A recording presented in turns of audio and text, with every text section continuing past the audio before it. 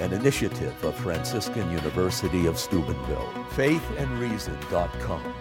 Be transformed by the renewal of your mind. I'm so honored to be here with you on this special day and to be recognized by this university that I admire so much and have throughout the years. Since my first visit to this campus nearly 15 years ago, I've always considered Franciscan a spiritual home of sorts, so I'm delighted that I can now call this school my honorary alma mater. So I want to thank Father Terrence Henry, the Franciscan Friars, and the Board of Trustees for inviting me here today. I want to salute the administration and faculty for preparing another bright, talented class of Franciscan graduates. And most of all, I want to congratulate you, the graduate school class of 2013, for your outstanding achievement. I'd also like to take a moment to congratulate those who helped you reach this milestone, your parents and grandparents, other family members and friends. And since this is Mother's Day weekend, I think we should extend a special round of applause to all the moms here today who can't believe their babies now have master's degrees.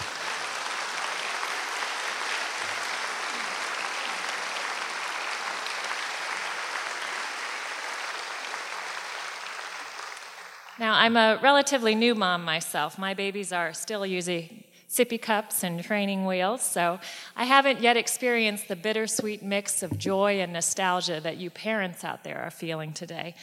I'm still closer in years to my own graduation day than to the day that my children will don college caps and gowns.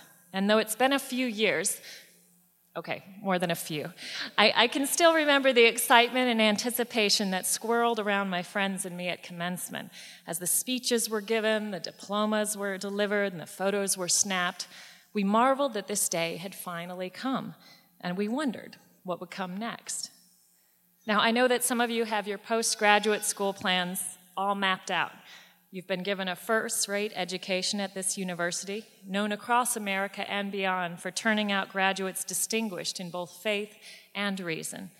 Armed with this preparation and now your master's degrees, you'll enter a world that desperately needs what you have to offer.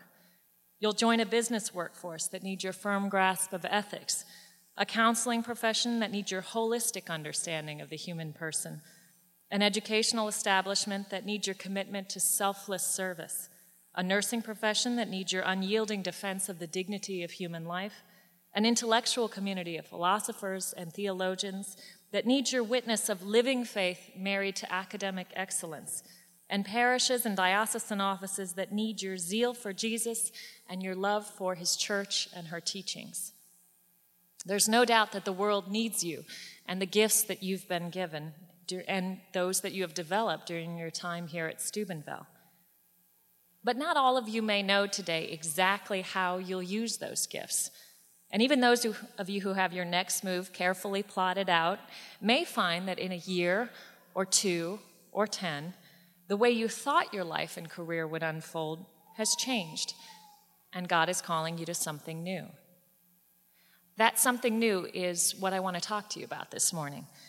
Because as important as it is to make plans in life, I think it's even more important to know how to say yes when God calls you to scrap your plans and do the unexpected.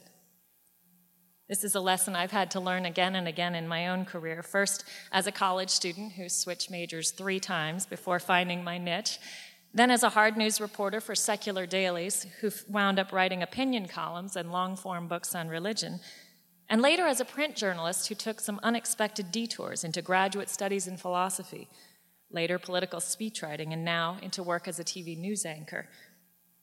That God is full of surprises is something I've learned most profoundly in my personal life.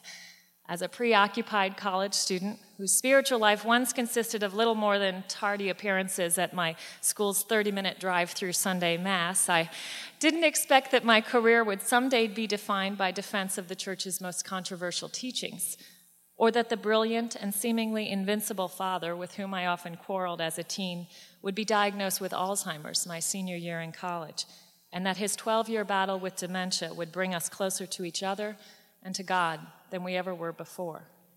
Or that after years of struggling through infertility, my husband and I now would find ourselves managing the joyful chaos of life with 3 children ages 3 and under, a couple of whom are here today, the other one's napping. So even if your own life has followed a tidier trajectory than mine, at least so far, I suspect most of you know something about the unpredictability of providence. Perhaps your very presence here today is the result of a divinely inspired U-turn, of you answering a call to study a subject in grad school that once only interested you in passing, or to make a career of a discipline that once seemed too financially precarious to pursue. You took a leap of faith in pursuing this graduate degree, and now you're preparing to watch it bear fruit. Exactly what sort of fruit it will bear remains to be seen.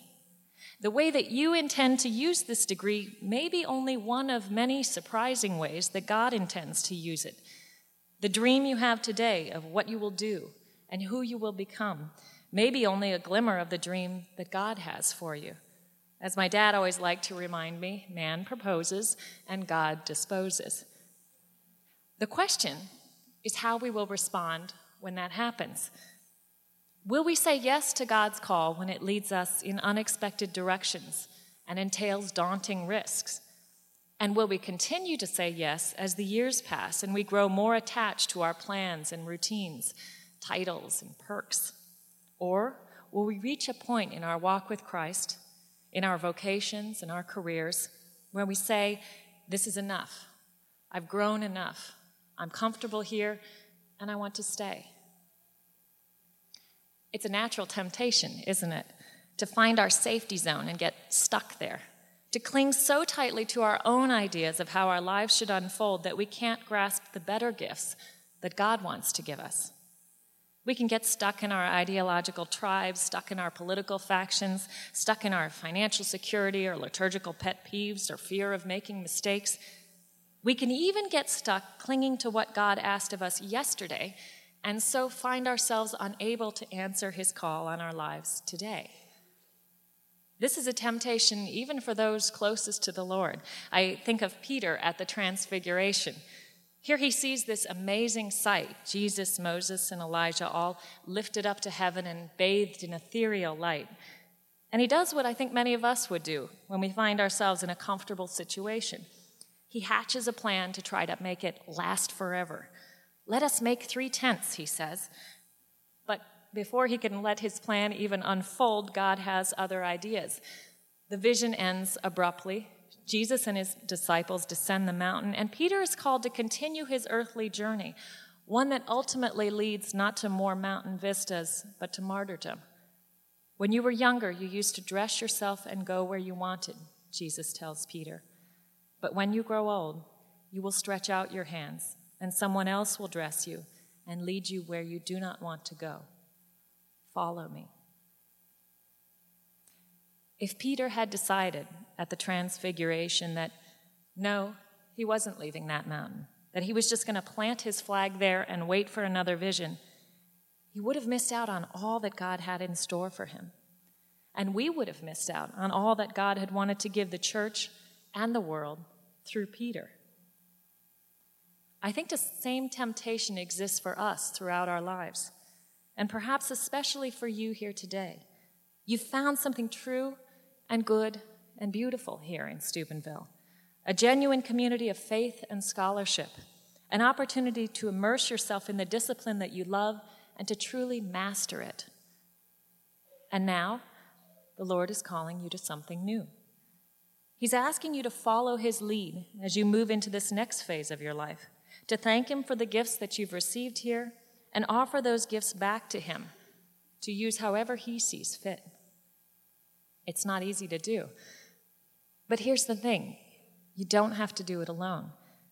You have a community here to help you, a community that extends not only to everyone you see in this field house, but to the scores of heavenly friends you cannot see, men and women who have run this race before you and finished well. I'm speaking, of course, about the communion of saints. Now, I know that even for many committed Catholics, the saints can sometimes seem out of reach, staring at us from beneath their halos, all dewy-eyed and cherubic in their soft focus portraits. They often look more like stars of pious fairy tales than real flesh and blood human beings. It seems unlikely they could have struggled as we do or relate to the sins we commit. And that's how I once thought of the saints, as remote, one-dimensional, and largely irrelevant. Back when I was a college student grappling with everything from the chaos of the campus social scene to the pressure to build the perfect resume, I would have had a tough time picturing myself here today, publicly touting the significance of saints. I never expected these holy men and women to become so real to me, much less to become my heroes and friends. But life, with God's grace, has a funny way of changing your mind. I told the story of how mine changed in my newest book, My Sisters the Saints, and that story entails too many twists and turns to recount here, except to say this: in the course of reading about and praying for the intercession of one extraordinary saint after another, from social butterfly turned powerhouse reformer Teresa of Avila to hidden mystic Faustina and philosopher and martyr Edith Stein, I discovered a life-changing truth. The family of God in heaven is also a family to us on earth. The saints are not like family. They're not almost family. They are truly our family. And they stand always ready to help us, to teach us by example how to choose movement over inertia in each new phase of life. Take the patron saint of this university. When Francis of Assisi heard God's surprising call to rebuild my church in the chapel of San Damiano, he initially thought Jesus was asking for some pro bono carpentry work. Francis eventually recognized the Lord's words as a summons to a communal life of evangelical poverty and preaching that would spawn one of the most fruitful renewal movements in church history. Imagine what the world would have lost if Francis had gotten stuck on his original interpretation of God's call and failed to embrace the more radical mission the Lord had planned for him. Or consider a more contemporary example, Blessed Mother Teresa of Calcutta. Now, today we take it for granted that God called her to the slums of India to serve the poorest of the poor, but it wasn't obvious at the time, at least to anyone other than Mother Teresa. She was 37 when she left the comfort of her convent and struck out alone to minister in the streets. Mother Teresa waited for the permission of her bishop to proceed with her venture. She recognized the crucial link between obedience and genuine divine inspiration. But considering the hurdles she jumped through to secure that official permission and the harrowing half-century of interior darkness that she endured once she began her ministry, it would have been reasonable for her to turn back on the call within the call that she received on that train ride to Darjeeling. She could have decided that it was good enough to go back and stick to plan A and remain in the teaching order to which Jesus had called her at age 18. Thankfully for us, and the millions of lives she touched, Mother Teresa loved Jesus too much to settle for good enough. Again and again, in the lives of the saints, we see this attentiveness to the Holy Spirit and this willingness to follow wherever God leads. We see it in Mary as she opened her womb and her heart to the divine Son whose conception upended all her earthly plans. We see it in Joseph, who heeded God's voice in his dreams, telling him first to embrace Mary and her mysterious child, then to protect them by fleeing to Egypt, and finally to bring them back home. The saints remind us that the Christian life is one of pilgrimage, and there is no standing still. As Teresa of Avila said, anyone who fails to go forward goes back, and love can never be content to stay for long where it is. Or as our new Holy Father put it in a homily delivered the day after his election, our life is a journey, and when we stop moving, things go wrong. Now, we know that Pope Francis wasn't talking about frenetic activity or cutting corners on prayer to make time for more busyness, nor was he talking about dodging the demands of God's unchanging truth or our own vocations. As he reminded an audience of women religious earlier this week, we must listen to God's will in the interior motion of the Holy Spirit as authenticated, he said, by the Church. Franciscan is a university with a rich tradition of this sort of attentive, authentic listening. The charismatic renewal that awakens so many Catholics to the power of the Holy Spirit got an early foothold on this campus. And the fruits of that renewal can be seen in the scores of Franciscan graduates who have devoted their lives to promoting the new evangelization in their own spheres of influence. You now join that Franciscan tradition.